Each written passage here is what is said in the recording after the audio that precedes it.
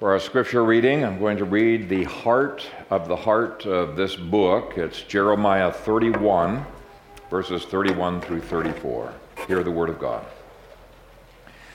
Behold, the days are coming, says the Lord, when I will make a new covenant with the house of Israel and with the house of Judah, not according to the covenant that I made with their fathers in the day that I took them by the hand to lead them out of the land of Egypt, my covenant which they broke, though I was a husband to them, says the Lord. But this is the covenant that I will make with the house of Israel after those days, says the Lord. I will put my law in their minds and write it on their hearts, and I will be their God, and they shall be my people. No more shall every man teach his neighbor and every man his brother, saying, Know the Lord, for they shall all know me, from the least of them to the greatest of them, says the Lord. For I will forgive their iniquity, and their sin I will remember no more. Father, we thank you for this precious scripture, and I pray that as we dig into the book of Jeremiah, you would help us to get a good picture of what your intentions in this book are, that we would grow through it. We pray this in Jesus' name. Amen. I want to begin by giving a little bit of a biography of Jeremiah. It appears that he was born around 645 BC, was called to the ministry somewhere in his late teens, probably 18 or 19 years of age. In chapter 1, verse 6, you see the fear that Jeremiah had when he was called to be a prophet. Who wouldn't be afraid of his calling? But I think there was something more to it than that. Interestingly, he says, "O Lord God, behold, I cannot speak, for I am a youth." Why would being a youth make him feel that he could not speak? Because in that culture, youths had no authority in that society. Now he comes to know that it doesn't matter with a prophet. A prophet is a passive vehicle of God's authority, but he is still very intimidated. The Hebrew word for youth is the word na'ar, a word that refers to a person somewhere between puberty and 19 years of age. It is never used even a single time of a married person. It always refers to a person who is still under the authority of his parents. To put it into the context of our last book, if Jeremiah was 19 years old when he began his ministry, then that means that he was born 50 years after Isaiah died. So that gives you a little bit of the chronology of these books. He was born into a priestly family in Anathoth, just north of Jerusalem. Chapter 1, verse 5 says that God called him to be a prophet long before he was born. When he was commissioned in chapter 1, God made it very clear that it was God's authority that were going to make Jeremiah's words so powerful they would literally unseat kings and replant kingdoms. Why? Because God stood behind those words. And by the way, Jeremiah continues to have that kind of power. It didn't matter how young or old he was. If it's God's very word, it's going to have that power. When you share a verse with someone and the Holy Spirit quickens that verse to their hearts, there is no resistance that man can make. And so Jeremiah continues to convict and convert, to tear down strongholds, to heal and to rebuild. And we ought to desire that. We ought to want anything ungodly in our lives torn down, and we want the godly built up within us. Now, because let me back up a bit. He began his ministry in the 13th year of Josiah, and he helped that king with his reforms. Now, Israel had been going downhill at a pretty steady rate, and in Josiah's day, it was flush with Canaanite religions, Baalism, child sacrifice, Babylonian cults, and even those who went to the temple. It was a very empty and a formalistic religion. So Josiah the king and Jeremiah kind of tag teamed together in bringing reform to this nation. And when King Josiah died, Jeremiah mourned deeply at his funeral. That's 2 Chronicles 35, verse 25. So apparently they had a very deep friendship, very close relationship with each other. Josiah was the last of the good kings. Everything was going downhill to the exile after that. So it appears after Josiah dies, Jeremiah only had a handful of friends.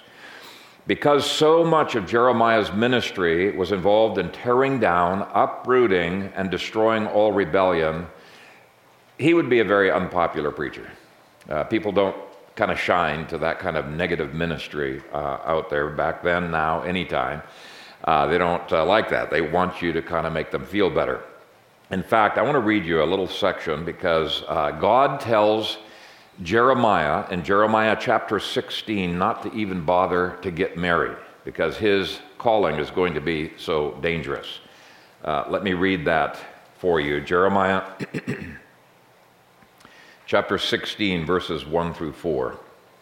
The word of the Lord also came to me, saying, You shall not take a wife, nor shall you have sons or daughters in this place. For thus says the Lord concerning the sons and daughters who are born in this place, and concerning their mothers who bore them, and their fathers who begot them in this land, they shall die gruesome deaths. They shall not be lamented, nor shall they be buried, but they shall be like refuse on the face of the earth. They shall be consumed by the sword and by famine, and their corpses shall be meat for the birds of heaven and for the beasts of the earth. That's a pretty good reason not to get married and have kids. By the way, it's the same reason that Paul gave in 1 Corinthians chapter 7, terribly misinterpreted passage. Paul gave his advice, and it was not a command, it was advice, to stay single for a brief period of time for this present trouble, he said, because he wanted to spare them a pain. But, and this is a big but, both Paul and Jeremiah commanded the average Christian to go ahead and get married and raise a family because this is God's normal pattern for them. A lot of people miss that in 1 Corinthians 7 because of all of the references to, be single like I am type of thing. But let me read you verse 2 of that chapter. 1 Corinthians 7:2 says, Let each man have his own wife, and let each woman have her own husband. Well, in the same way, Jeremiah writes a letter to the exiles in Babylon. He says, I want you guys to get married and have kids and build houses and plant your vineyards. I want life to go on for you. But if you're going to be staying here in Jerusalem, don't bother. Things are going to be really tough here in Jerusalem. So anyway, you have both sides of that equation. But Jeremiah was going to be staying in Jerusalem to the bitter end, even if it meant his death. And various people repeatedly tried to kill Jeremiah. When false priests and prophets prohibited Jeremiah from even coming on to the temple precincts anymore, can't come here, can't preach, God said, don't worry about it, just write your prophecy, have Baruch, your servant, read it in public.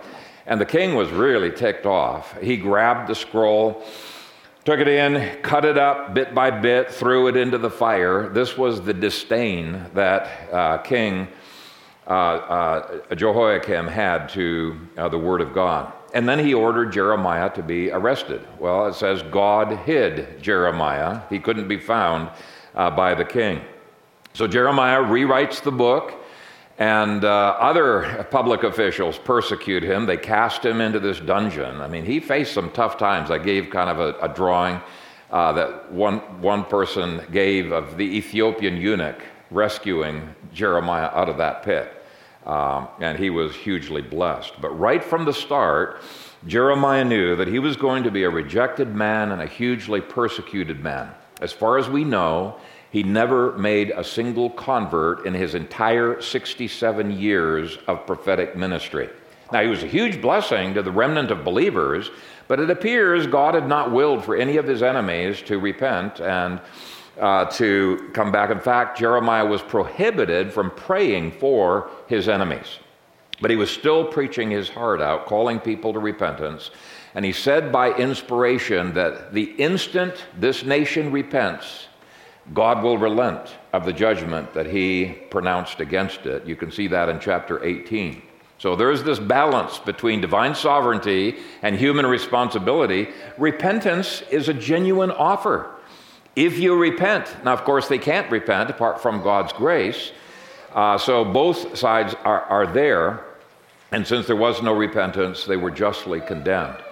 But if you were to measure Jeremiah's success by a lot of modern standards of success, how many converts did you have? How big is your church? Oh yeah, Jeremiah would not have been a success. But God considered Jeremiah to be a tremendous success. His word did not return to him void. It accomplished everything that God intended for it to happen. Now we find in chapter 11 that the people of his hometown attempted to kill him, perhaps to endear themselves to the king, perhaps just because they were irritated themselves. In chapter 12, verse 6, it says that even his brothers, the sons of his father, and it mentions that way just so we don't think brothers in general, this is his own family tried to kill him. It's no wonder that he expresses so much loneliness in this book. In chapter 20, we find that Pashur the priest beat him, put him into the stocks for a day and a night, and later he was imprisoned and charged with being a traitor. But it was actually not the persecution, it was his message that burdened him the most. He loved his people, and pronouncing these woes upon his people broke his heart and brought him to tears. He was called the weeping prophet. And next week, Lord willing, I'm going to be going through Lamentations, his book on how to weep. How should the church weep and mourn over the iniquities in a nation, and including God's judgments upon a nation. In chapter 9 of this book, he said, "Oh, that my head were waters and my eyes a fountain of tears, that I might weep day and night for the slain of the daughter of my people. Oh, that I had in the wilderness a lodging place for travelers, that I might leave my people and go from them. For they are all adulterers, an assembly of treacherous men." He was so disturbed by the depravity of his fellow men that he decided, I'm going to resign from ministry. He was fed up. He had had enough. And he said, I will not make mention of him nor speak any more in his name. I think he had a little bit of an attitude problem that day. But the problem with his plan was, prophets don't have a choice. They're not moved by their own will. He could not stop prophesying. 2 Peter 1:21 was quoted by Gary earlier. It says, prophecy never came by the will of man, but holy men of God spoke as they were moved by the Holy Spirit. Well, we see the moving of the Holy Spirit in Jeremiah 20, verse 9. So here he is. He's saying, I quit. Lord, I'm not going to speak anymore in your name. And it goes on, it says, but his word was in my heart like a burning fire, shut up in my bones. I was weary of holding it back, and I could not. Now, authors have pointed out that there are 10 similarities between Jeremiah and Jesus. In fact, some authors say this is enough to make him a type of Jesus. I disagree. I think it has to be more specific than that for a type to exist. But really, these are fascinating parallels that are out there. I'm not going to read the references, but let me just quickly read them for you. Both delivered an unpopular message to people that they loved. Both wept over Jerusalem. Both opposed the commercialization of the temple. Both predicted the temple's destruction. Both were rejected by their people. Both were accused of political treason. Both were tried and imprisoned and eventually martyred. Both knew deep loneliness as almost everyone abandoned them. Both demonstrated unusually deep fellowship and prayer communion with God. Both showed how God hated formalism in worship. So here's a guy that seems so sensitive. Why would God send a prophet who was so tender-hearted to bring these judgments? Well, I believe the reason he did it is that God wanted the prophet to express his own grief over depravity. If he had sent a cynical prophet or a thick-skinned prophet who had absolutely no empathy for the people, it would not have adequately reflected God's heart. Chapter 2 through 3 shows many expressions of God's own pained heart. He says, can a virgin forget her ornaments, or a bride her attire? Yet my people have forgotten me days without number. In chapter 8, verse 21, it says, for the hurt of the daughter of my people, I am hurt. In 4:19, he says, oh, my anguish, I am pained in my very heart. But Jeremiah lived to see most of his prophecies fulfilled. Some were off into the New Covenant era long after he was dead, but he saw most of his prophecies fulfilled.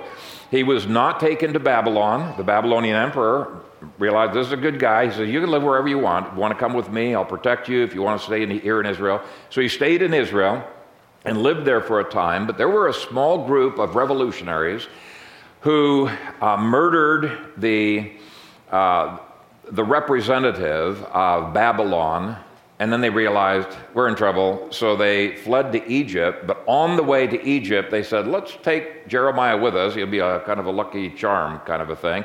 So they kidnapped Jeremiah, forced him to go to Egypt with them, and then it turns out they turned against him anyway. Tradition says that they stoned him to death in Egypt. So there's a lot of tough things going on. When you guys read through the book of Jeremiah, some of it's like, whoa, this is endless misery that we're reading through, right? Some people find this very rough going to read through the weeping, the sorrow, and the judgment. Let me give you a little hint of what you can do. Look for not just the history, but look for some of the other tidbits that God is strewing, even in the negative portions. For example, if you look for the theology that is hidden in those sections, you're going to come out with incredibly rich treasures. I could have given you many, many, many pages of theology. I've just given you three examples. Is it three, or did I give you four here, of theology? There is theology proper, which is the doctrine about God. And I could have given you a whole lot more about the doctrine of God. You know, the Trinity is in here. You've got many other aspects of that. But I've just listed there for you a sampling of God's attributes with scripture proofs. You can see God's goodness, holiness, justice, righteousness, wrath, forgiveness, patience, that he's the God of hope, that he's loving, merciful, self-sufficient, wise, faithful, avenging, sovereign, powerful, true, incomparable, omnipresent, and omnipotent. As you look at some of those things, yes, there's a lot of dark clouds around them, but you see the silver lining of God's character shining through, and it's an opportunity for you to worship and to praise God for who he is. This is the way you can read negative books. Look for this theology. You do have some of the most vivid descriptions of man's depraved nature and of his desperate need for regeneration. Well, this is very practical. It keeps you from being naive and over-trusting of human nature of other people.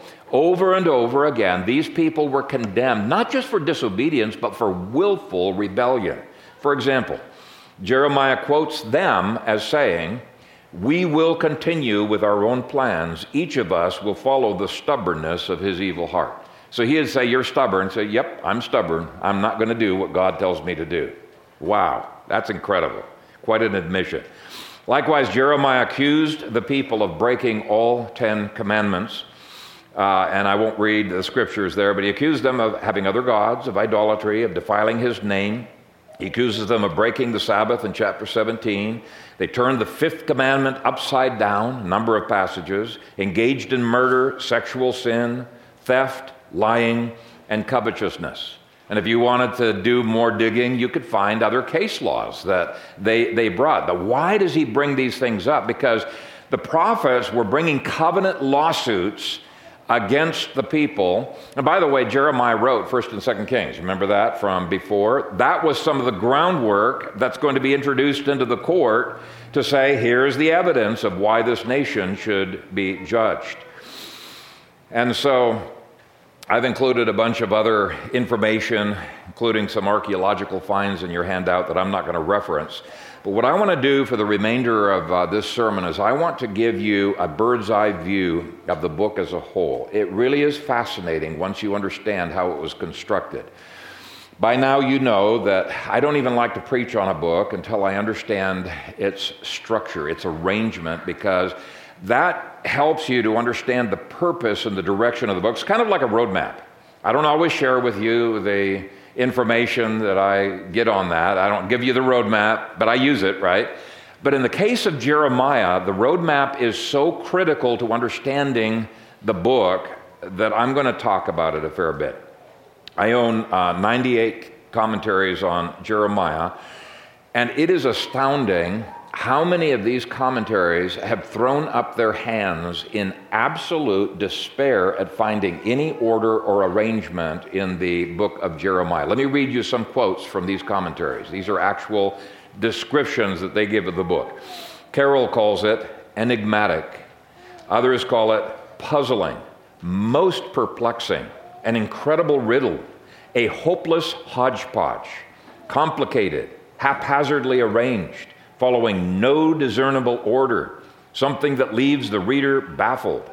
A 2007 study Bible says biblical scholars have struggled to explain the arrangement of Jeremiah's prophecies. In fact, very weirdly, a couple of commentaries said, oh, we've lost the original order. Somehow it got out of order, so we're going to arrange it the way we think it was originally ordered. Now, that's just nonsense, because we know nothing is going to be lost. God's going to preserve every jot and tittle of his word, but they think the original order was lost. Now, here's the problem with all of these people. If you don't have the roadmap that Jeremiah has given to you, you're not going to see the purpose of why he wrote this book. Now, it doesn't mean you won't get a lot of other cool stuff out of the book. You will. But it's very important to see the roadmap. And I'll be the first to admit that the prophecies are not arranged by when Jeremiah prophesied them. All you have to do is take a look on page 3 at the key people section. Look at the kings there, and look at the references under each of those kings. Wow, you're going to see it's not chronological at all. That's just proof positive that there's something else going on, and that something else is that he has arranged this whole book topically and theologically. Well, it all clicked in my head when I read an article in Baker's Evangelical Dictionary of Biblical Theology where the guy there came up with a 9-point chiasm of the book as a whole, with the Book of Comfort, that's chapters 30 through 33, being at the heart. Now, I wasn't satisfied with the chiasm, but there were parts of it which he nailed down, were really, really solid. So that got me studying, okay, what other details are in here? And as I began really intensely studying these, it was beautiful. Every detail of this book is in parallel features, and it's beautifully laid out. There's nothing forced about the chiasm. Now, I've only included enough in there to show you the flow of the book, okay? You could get a much more detail. But you'll see, if you look at that, this is page 1, you'll see the little chiasm outline there, that the Book of Comfort, which is chapters 30 through 33, is the heart of the book. Everything in the book flows logically toward that Book of Comfort. So let me walk you through the outline. Chapter 1 shows Jeremiah's call to the office of prophet. He was definitely fearful to take up that mantle, but God assures him that his prophecies would have the power to accomplish everything that he sent them to accomplish. Look at verses 9 through 10. Then the Lord put forth his hand and touched my mouth, and the Lord said to me, Behold, I have put my words in your mouth. See, I have this day set you over the nations and over the kingdoms, to root out and to pull down, to destroy and to throw down, to build and to plant. So he had a dual purpose in his ministry. The negative purpose was rooting out, pulling down, destroying, and throwing down. The positive purpose was building and planting. Now, obviously, all of the prophecies, chapter 2 through 51, that come in between, are the prophecies of doing exactly that, but the actual accomplishment of the rooting out, pulling down, destroying, and throwing down is given in chapter 52, a chapter which shows the historical fulfillment of all of these prophecies, fulfilled to a T. The city wall, the city, the temple was all pulled down, destroyed, and burned, and the people were plucked up and sent to the land of Babylon. Everything was plundered. What about the planting? Because that was the positive part of his ministry. What was planted? Well, 2 things were planted. First of all, a remnant was preserved and protected in Babylon.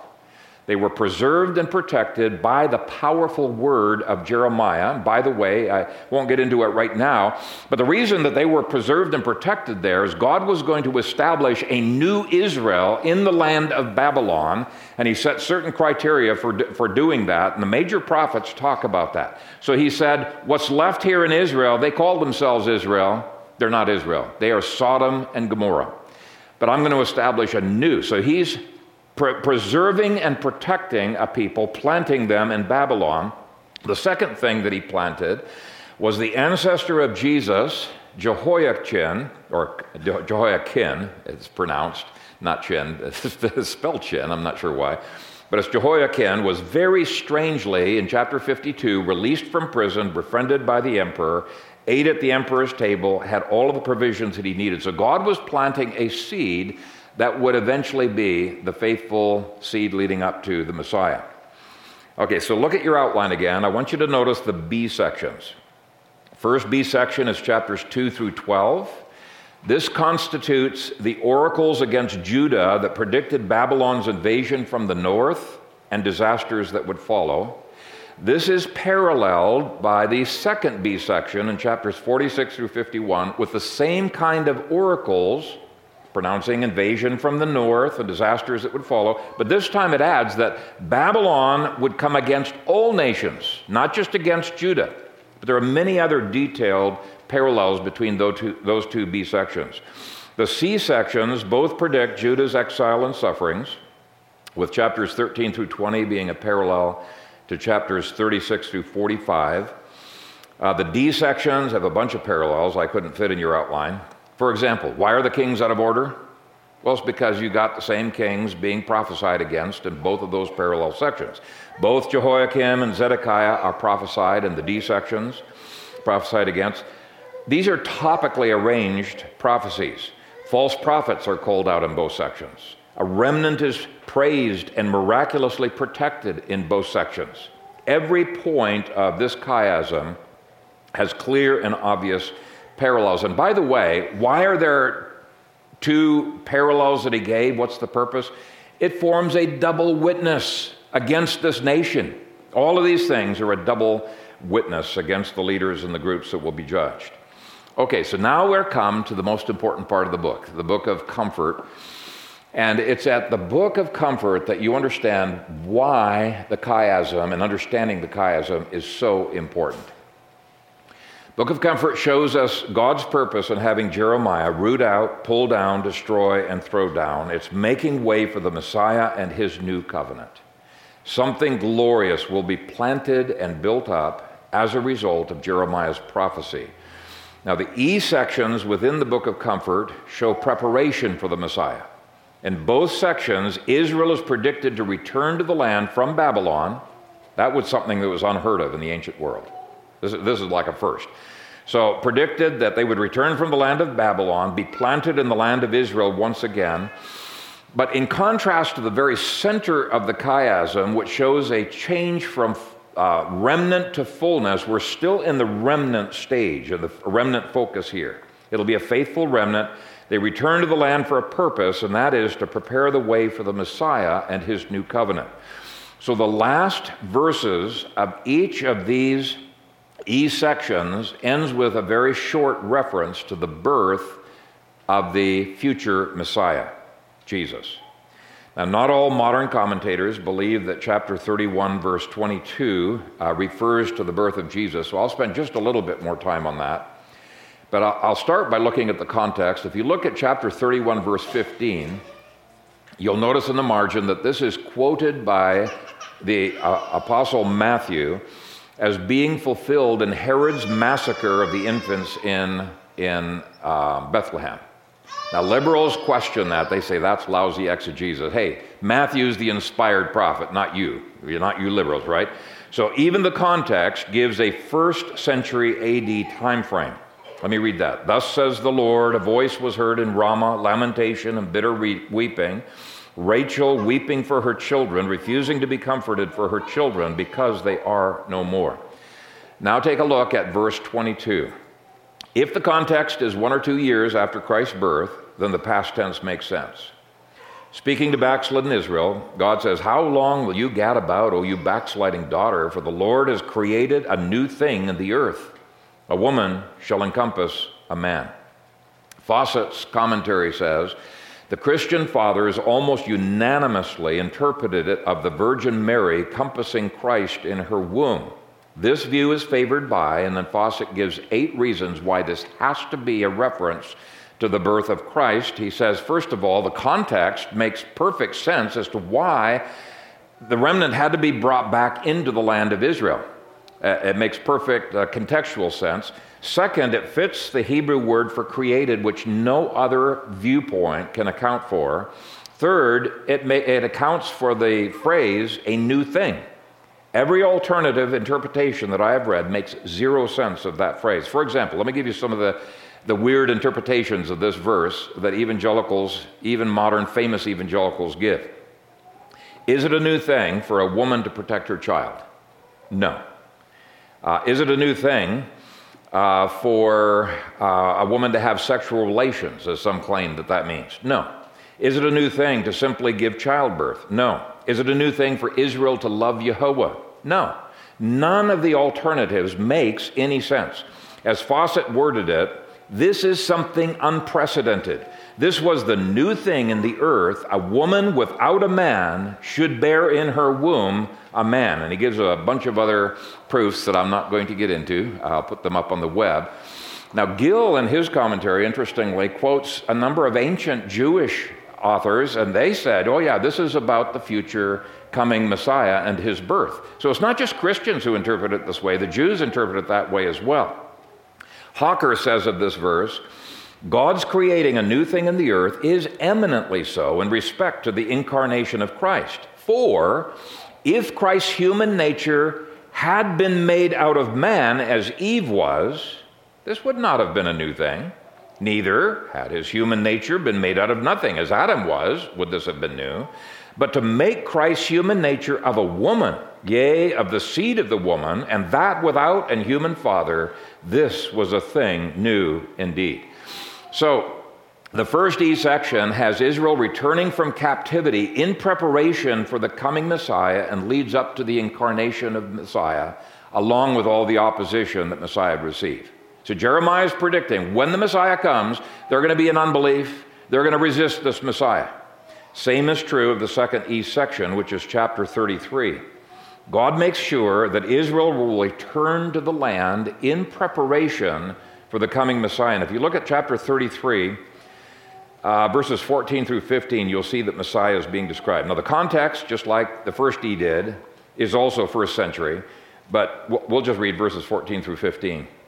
Behold, the days are coming, says the Lord, that I will perform that good thing which I have promised to the house of Israel and to the house of Judah. In those days and at that time, I will cause to grow up to David a branch of righteousness. So this is referring to Christ's childhood. I will cause to grow up to David a branch of righteousness. Now, earlier he had identified this branch of righteousness as being the future Messianic king. And here he says this king is going to sit on the throne of David. He's going to infallibly advance a righteousness throughout the earth until the earth is righteous. And so you can see without question the two E sections are parallel. Everything is moving thematically to the same point in history. It's moving to the new covenant. The F sections deal with Israel dwelling in the land and the importance of that land. And now we come to see how this chiasm will settle. In my view, completely settles a major, major controversy in eschatology. Okay, the controversy, if you look at your outline, well, I'll deal with the controversy in a bit, but the outline, notice the little tiny text right to the right of chapter 31, verses 27 through 40. Okay, the little text there says that the G's and the H are actually very tightly knit together unit of thought. Now, we know there are 3 paragraphs within this chiasm because they're divided with 3 different phrases. Behold, the days are coming. So you cannot merge the G's and the H into one G. But on the other hand, those behold, the days are coming expressions are followed by a temporal, wow, perfect Hebrew construction, so you cannot separate them in time. Okay, the 3 units of 2 G's and 1 H belong to the same period of time. What period of time is that? It's the whole New Covenant era that verses 31 through 34 talk about, and that forms such a foundational part of the New Testament. So, that's the background. Why do I say this is so controversial? It is hugely controversial. Because it continues to give a place for Jews and even for national Israel within the New Covenant period. And this is the point at which premillennials come along and say, wow, and I wondered if you were going to come to that, Phil. Praise God, I agree with you. But before you get too excited, Israel does not have the kind of place in this section that dispensationalists and premillennialists want it to have on the one side. Neither is it have the non-place that the amillennialist replacement theology wants it to have. As we'll see, it's only historic postmillennialism that has a place for Israel in the church that can fully explain every phrase of this paragraph. The first G section, that's verses 27 through 30, deals with the restoration and the preservation of individual Jews throughout the New Covenant era. So that's the remnant of Israel being saved. The second G section, that's verses 35 through 40, deals with the restoration and the preservation of what? The nation of Israel during the New Covenant age. Is this the church? Yes. But it's a church made up of Jew and Gentile, and this central section parallels Paul's theology in Romans 9 through 11, which shows that God still recognizes the difference between Jew and Gentile in the New Covenant, even though both Jews and Gentiles are in the church, and the church is the new Israel. But there's still that distinction. This is the mystery that just puzzled the early church. Say, well, you have to, Gentiles can come into Israel, but you got to stop being a Gentile. And God says, no, in the New Covenant, it's going to be both Jew and Gentile throughout this whole New Covenant period. This is why Ephesians says prophets were needed to settle this huge history, this mystery of the church. So it's not replacement theology, which no longer recognizes a distinction between Jew and Gentile. And it's not dispensationalism, which sees the Jews and the Gentiles as different entities. God has only one people, but God speaks of natural branches being broken off from that one people, or broken off from that olive tree of Romans 11, and eventually those branches will be grafted back in. Now, perhaps if we look at the heart of the book, that's the H section, things will come into sharper focus. Verses 31 through 34. Behold, the days are coming, says the Lord, when I will make a new covenant with the house of Israel and with the house of Judah, not according to the covenant that I made with their fathers in the day that I took them by the hand to lead them out of the land of Egypt, my covenant which they broke, though I was a husband to them, says the Lord. But this is the covenant that I will make with the house of Israel after those days, says the Lord. I will put my law in their minds and write it on their hearts, and I will be their God, and they shall be my people. No more shall every man teach his neighbor and every man his brother, saying, Know the Lord, for they shall all know me, from the least of them to the greatest of them, says the Lord, for I will forgive their iniquity, and their sin I will remember no more. Now here's the deal. Each side of this debate has some right things here. Replacement theology is absolutely correct in their interpretation of these central verses, that the church has taken the place of Israel, that the church is the Israel of God. How do we know that? It's because every single reference in the New Testament that interprets this applies it to the church. Jesus applied these verses to the church in the Last Supper, Matthew 26:28, Mark 14:24, Luke 22:20. Paul applied these verses to the church of the first century, 1 Corinthians 11:25, 2 Corinthians 3:6. Hebrews quotes this at length and applies these verses literally to the church in chapters 8, 9, and 12, and insists the old covenant is passing away and Israel is going to be destroyed shortly. Okay? Hebrews 9:15 says, Jesus right now is the mediator of the new covenant so that those who are called may receive the promise of the eternal inheritance. What promise? Well, it's the promise of this chapter. We are heirs. We have entered the new covenant. How on earth is that possible if we're not Judah and Israel? Well, see, that's the faulty presupposition. We Gentiles have been grafted into Israel. We've been grafted into the church. And so replacement theology makes sense at this point. Dispensationalism does not. But for the sake of the argument, I'm going to let the dispensationalist reject this idea that Israel and Judah represents the church in the heart of the book, and see where it takes us, because they see it differently. They think it is prophesying entirely about Israel's restoration to the land sometime in our future, and that it refers to Israel and Judah as a people completely separate from the church. We've already seen that makes mincemeat of every inspired interpretation that the New Testament gives of this passage that applies it to the church. It's the only to the church. So if we're going to submit to the infallible interpretation of the New Testament, we have to say that it was made with the New Testament church. But presuppositions do not die very easily. And dispensationalists will still insist, this is obviously not true. Just read the text, Phil. This is obviously not true. This says it was made with Judah and Israel. And actually their arguments are fairly strong if you ignore the New Testament interpretation of the passage. It sounds fairly strong.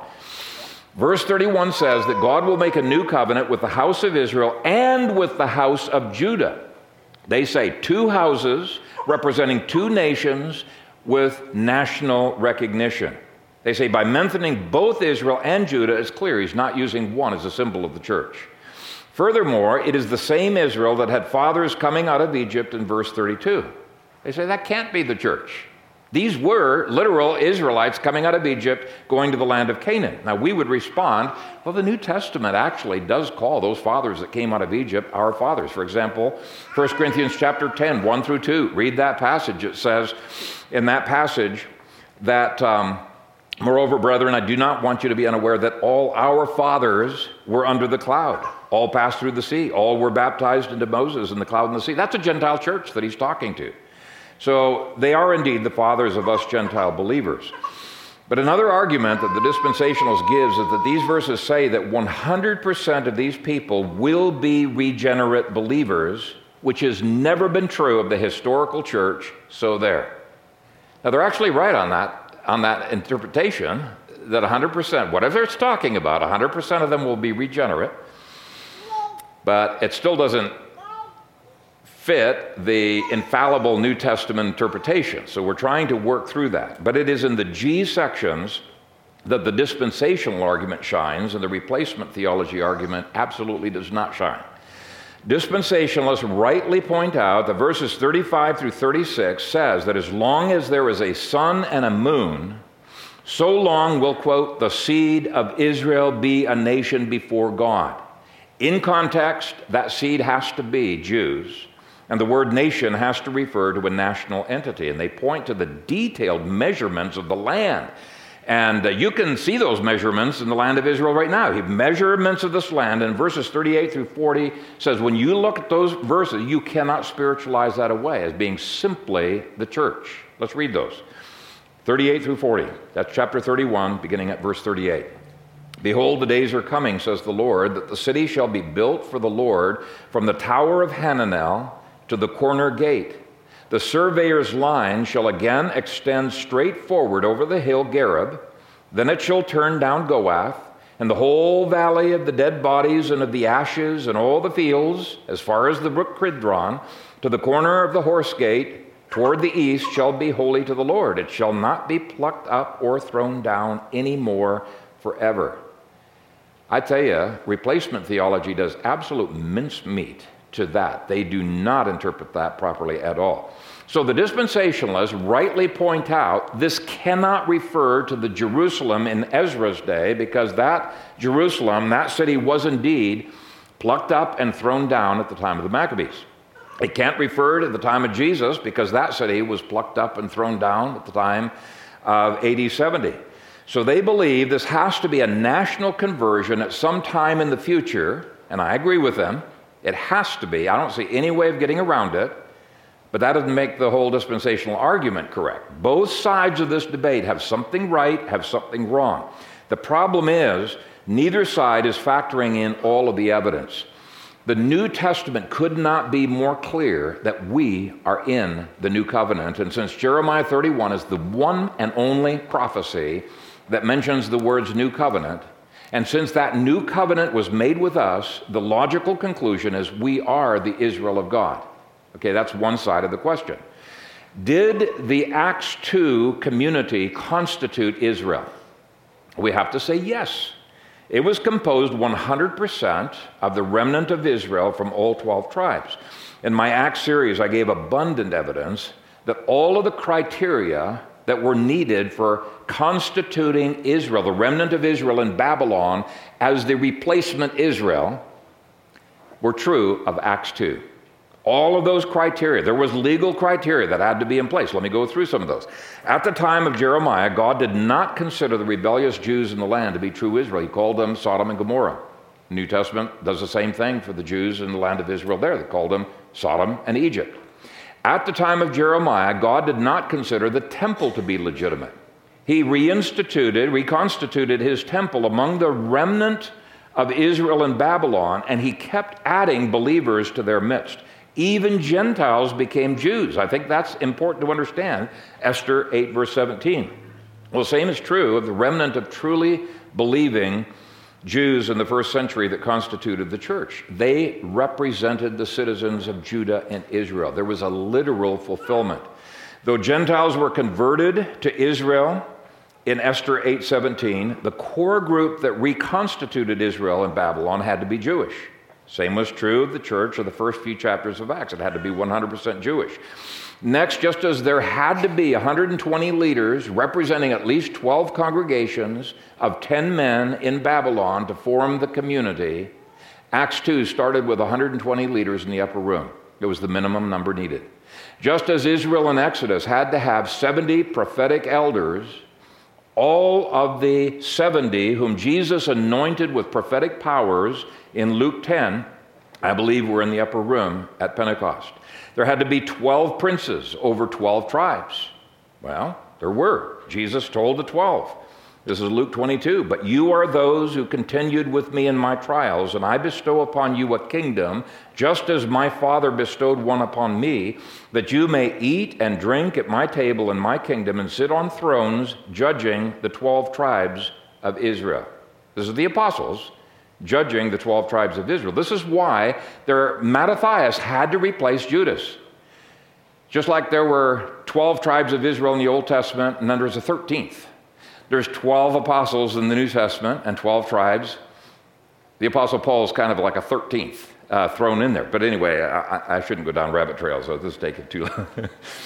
So there had to be a Mattathias to replace Judas. There had to be 12 princes over the 12 reconstituted tribes of Israel. And Jesus speaks of a believing Sanhedrin, Matthew 5:22, that would replace an unbelieving Sanhedrin.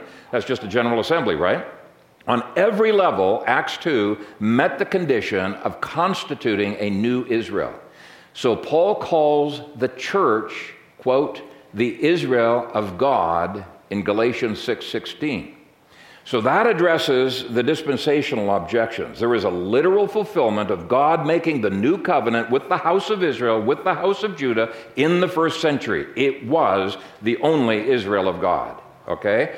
But the fact that the church is now the true Israel, now I'm addressing the opposite side, the fact that the church is now the true Israel does not mean that God wipes out the Jew-Gentile distinction. In Romans 1, Paul captures his strategy of new covenant missions in these words, to the Jew first and also to the Greek.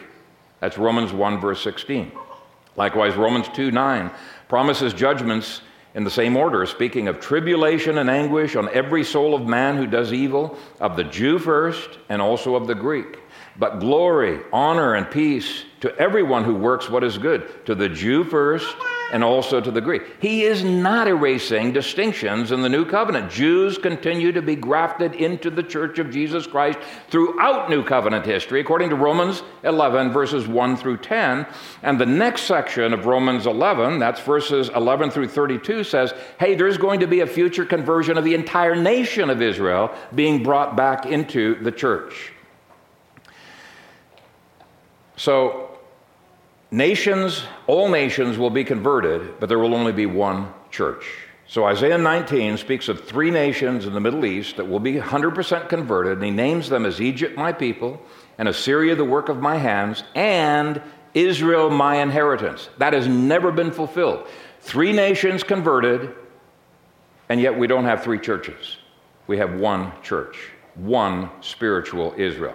So both the structure and the language of Jeremiah 31 opposes both extremes of dispensationalism and amillennial replacement theology. The first G section of your outline corresponds to the first 10 verses of Romans 11, showcases a remnant of Jews who will be saved throughout the New Covenant era. The second G section of your outline corresponds to Romans 11 through 32.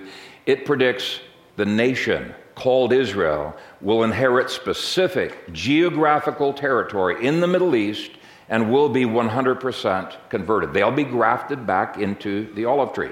The only eschatological position that can fully account for all of these facts is traditional postmillennialism, the kind of postmillennialism not taught by some of these modern postmills, but the kind of postmillennialism taught by John Murray, David Brown, Charles Spurgeon, William Carey, David Livingston. By the way, Steve Schlissel holds to this, but this is the old-fashioned postmillennial viewpoint. They did not speak of a separate entity that is parallel with the church and under God's blessing. No, that would be dispensationalism. Instead, they speak of the church as being Israel. The church is the only one that the H section could be fulfilled in, and this one Israel will constantly have both apostate Jews and never covenanted Gentiles being grafted in. So getting into the debate of genetics, I don't care. It's apostates who have been broken off. Those apostates will be coming back in. Now this means that the Israel of God is not ultimately ethnic, since Esther 8 verse 17 makes clear that Gentiles became Jews. Back then it was primarily cultural and religious, but the point is apostates from this one Israel will eventually come back in. Gentiles who were never part of the church will come in. But that verses 31 through 34 covers the entire span of New Testament history, and not just AD 30, can be seen by the fact that at some point there won't be any tares. It'll be impossible to find anybody to evangelize and to convert. They will all be converted. Verse 34 says, "No more shall every man teach his neighbor, and every man his brother, saying, Know the Lord, for they shall all know me, from the least of them to the greatest of them." Now, God will, on the last day of history, resurrect tares. He'll resurrect Gog and Magog, right?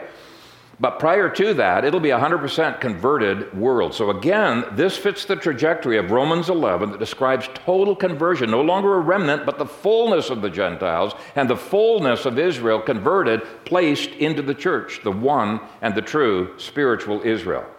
Now, along these lines, Isaiah 65:23 says that at some point in history, they shall not labor in vain, nor bring forth children for trouble.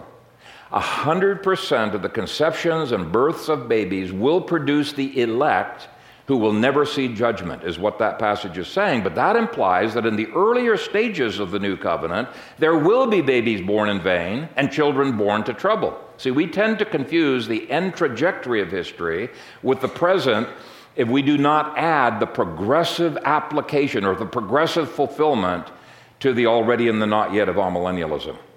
By the way, some of the, not all, but some of the paedocommunionists also misapplied this passage of what will happen in history by saying, hey, we should assume that all of our children should come to the table. They should come to the table because we should assume that they all know the Lord, that they are all the elect. Well, this passage doesn't say anything about assuming that they're elect. It says, no, they will be elect. 100% of them. There won't be any that will apostatize. So it's different than assumption. And interestingly, Reformed Baptists many times interpret this passage exactly the same way these paedocommunionists do and come to an opposite error. They say we should try as hard as we can to make sure that church membership lines up with election. That's not what it's talking about. It's talking about with a certainty what God will accomplish. So, election cuts down through the covenant, as Ishmael and Isaac, Esau and Jacob show. But as history progresses, the elect and the covenant community will more and more look alike until they are identical, including babies, the least of these. That's a reference to babies. So let me read verses 31 through 34 one more time and show how spectacular this new covenant is. Behold, the days are coming, says the Lord. So these are actual historical days. Days indicates ongoing history. When I will make a new covenant with the house of Israel, with the house of Judah. He made it in the first century. Jewish church. He continues to establish that new covenant with each individual grafted in over history. Verse 32, not according to the covenant that I made with their fathers in the day that I took them by the hand to lead them out of the land of Egypt, my covenant which they broke, though I was a husband to them, says the Lord. So there's something about the new covenant that is quite different from the covenant under Moses. The difference is not the absence of Mosaic law. In fact, the same laws will be written on our hearts. But the partial of ceremonies will give place to the fulfillment of new covenant kingdom realities. Notice that God's Torah continues in the new covenant in verse 33. But this is the covenant that I will make with the house of Israel after those days, says the Lord. I will put my law in their minds and write it on their hearts, and I will be their God, and they shall be my people. No more shall every man teach his neighbor, and every man his brother, saying, Know the Lord, for they shall all know me, from the least of them to the greatest of them, says the Lord. For I will forgive their iniquity, and their sin I will remember no more. Eventually, all of Israel will truly be Israel because they'll be in the church. So there are similarities between the Mosaic economy and the New Covenant, and there are radical differences. Let me quickly outline both. Both are covenants. Well, that's similar, right? And so it's going to have all 5 features of a covenant.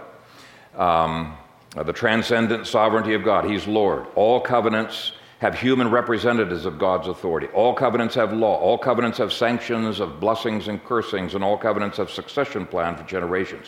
So both are covenants, both have the same God, both have the same moral laws. Now it's true, it's written on the heart, so they're not all going to be unbelievers like the wilderness generation were, but the laws will continue. But let's look next at the radical differences. Hebrews speaks of 14 ways in which the new covenant is better, and all 14 are hinted at here. First, it's new. Not just new in time, but new in power. What Adam could not achieve, the new covenant will achieve for his people. Hebrews says that the new will endure forever, whereas the old was about to vanish away. Second, there are better promises. 7 times the phrase, I will, is given to show this is a work of God's grace alone. Third, a better atonement is seen in the words, I will forgive their iniquity and I will remember their sins no more. You see, Moses and the saints of the Old Testament, they didn't look to the animals. The blood of animals can't save anybody. They cannot do away with sins. They were using those to look forward to the coming Christ. And that's why Galatians 4 says that Isaac was in the new covenant long before the new covenant was ratified. He trusted Jesus. Anybody who trusted in the blood of bulls and goats in the Old Testament times, they're in the Old Covenant and they're lost, just like the wilderness generation was. Anybody in those times that looked forward to Christ, they're in the New Covenant and they were saved. Fourth, there will be a new and better presence of God. I will be their God and they shall be my people. Fifth, there will be a new heart. You can see that in the phrase, I will write it on their hearts. Or as Jeremiah worded it earlier, I will give them a heart to know that I am the Lord. Now, did Moses have a new heart? Yeah, obviously he had a new heart. Why? Because he looked forward to the coming of Christ. The remnant of believers then all had new hearts because they were trusting in the new covenant mediator to come. Sixth, there will be a new testimony. It's an internal testimony. Seventh, there will be a new intimacy found in the words, I will be their God, they shall be my people. And the phrases, each one and each, they shall all know me, from the least of them to the greatest. Eighth, those same phrases speak of a better trajectory. In the Old Testament, everything was running downhill to the cross. The cross reverses history and makes sure that the true believers will not always be a remnant. They will be a fullness. Ninth, there will be a greater clarity seen in the words, they shall all know. And 10th, a new empowerment, not according to the covenant which they broke. I will put my laws within them, I will write them in their hearts. In other words, what they couldn't achieve, God is going to achieve through them. 11th, there will be new extent. They shall all know me, from the least of them to the greatest. 12th, this covenant will have an eternal nature, an everlasting covenant that will never be forgotten. 13th, there will be a new guarantor. The Lord says occurs 9 times. And then finally, there will be a better mediator than Moses. Moses, interestingly, interceded with God. He says, send me to hell, curse me, and spare the people. God refused. Jesus said exactly the same thing. He said, curse me and spare the people, and God listened, and he did so. According to Galatians 4, people throughout history have belonged in one or two one of two overarching covenants.